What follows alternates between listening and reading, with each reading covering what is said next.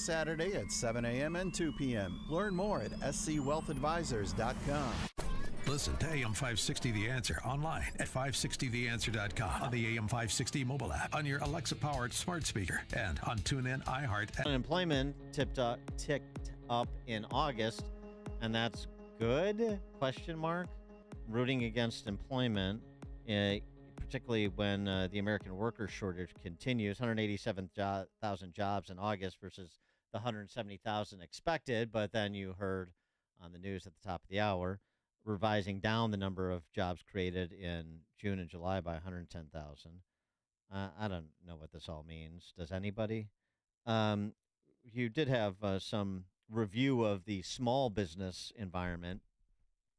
James Freeman in his monthly conversation with Chief Economist William Dunkelberg at the National Federation of Independent Businesses.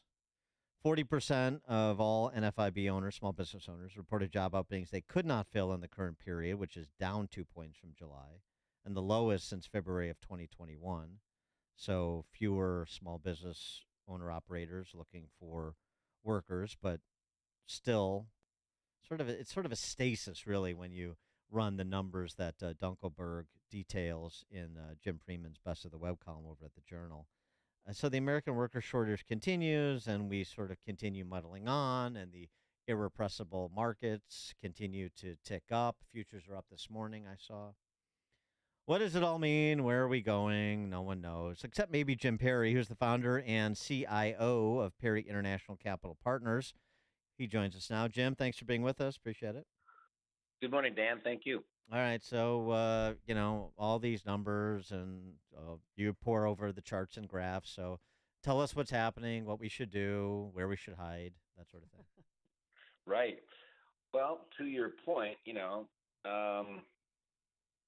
the job growth in the country is slowing, and small businesses tend to be most exposed to employment situations on a short-term basis. There is a shortage of workers out there. The labor participation rate is still 62.8, which is meaning, almost 40% of the people that could be working are not working.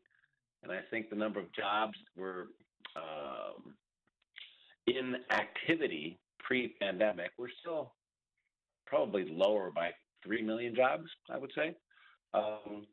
We got 187 last month. That's a little bit above estimates, but it's slowing. And I think this has been the Fed's game plan, raise rates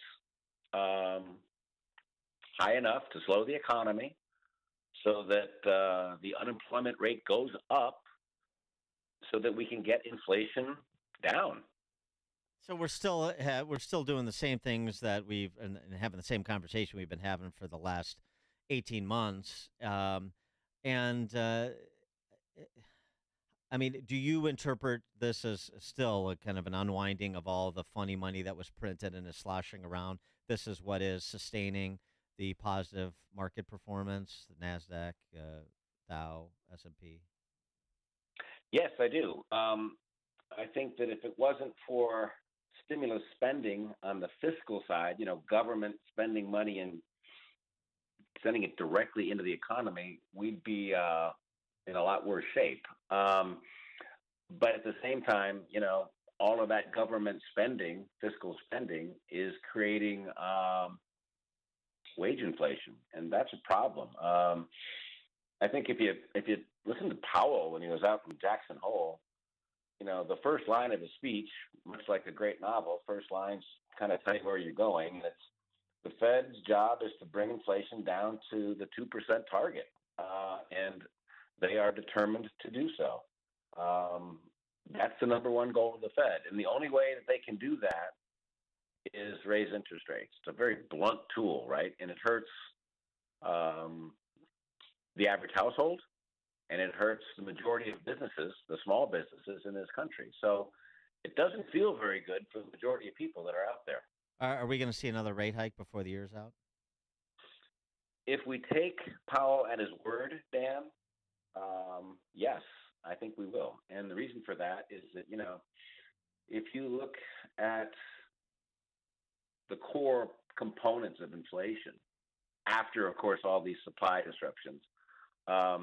It's demand, right? So there's a demand for labor, and if you have a demand and your supply is not going up, then you have to pay up for it, right? So the Atlanta Fed, one of the regional Fed banking system banks, shows wage growth at 6%, right? 6%. They also have GDP rising in the third quarter at 5.9.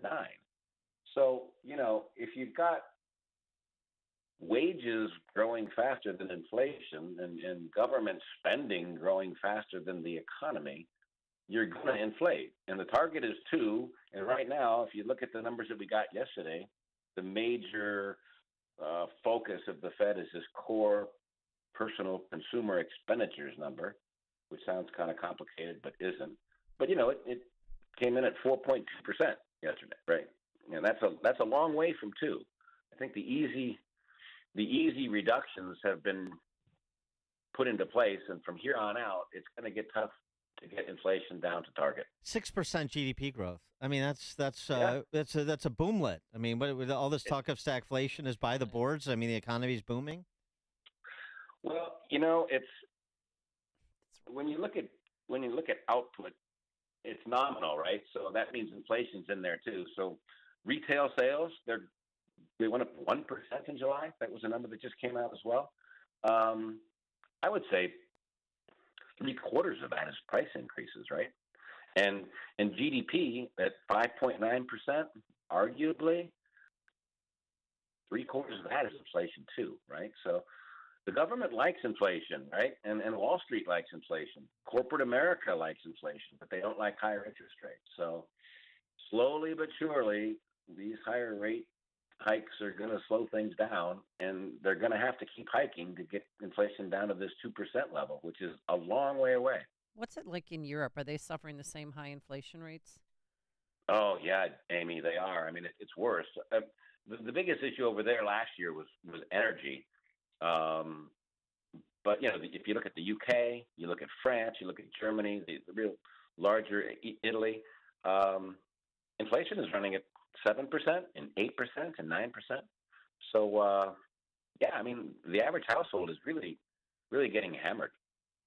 I mean, I love this. Growth is slower, right? I love this quote that you pulled from Paul Powell's comments in Jackson Hole last Friday. We're navigating by the stars under cloudy skies.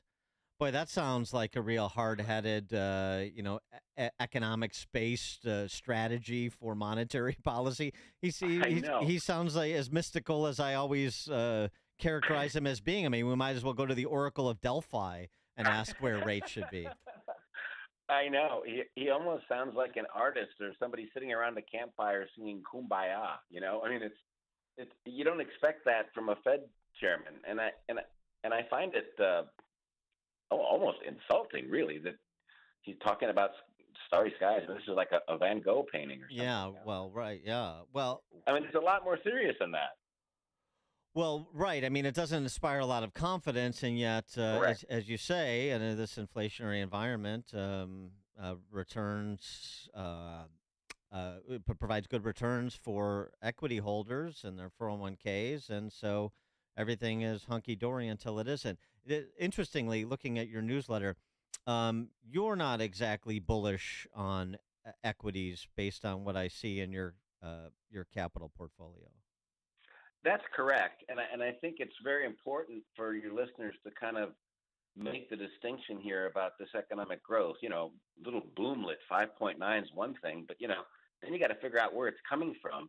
And I also wrote a week before last about this new political subsidy economy, and this is probably the key issue that everybody needs to understand. I mean, small businesses are having trouble, and manufacturing's going down, and small business confidence is falling again.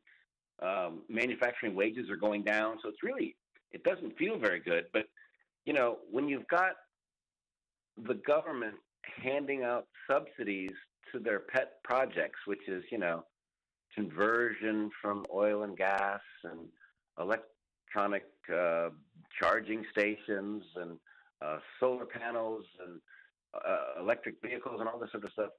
I saw this morning that the U.S. Department of Energy gave a company a big $1 billion loan last night, and the money that's coming from the government has already been legislatively approved, right? So the biggest problem is that it's a fiscal deficit spending story, which is really, in the long term, this is a problem. The money is coming into the economy at certain spots from the government, and honestly, if I was the president and I wanted to get reelected in November, or if at least I was somebody that was running the Democratic Party, I would try to front load all this spending as well. So I think you're going to see a lot more fiscal stimulus between now and sort of 12 months from now.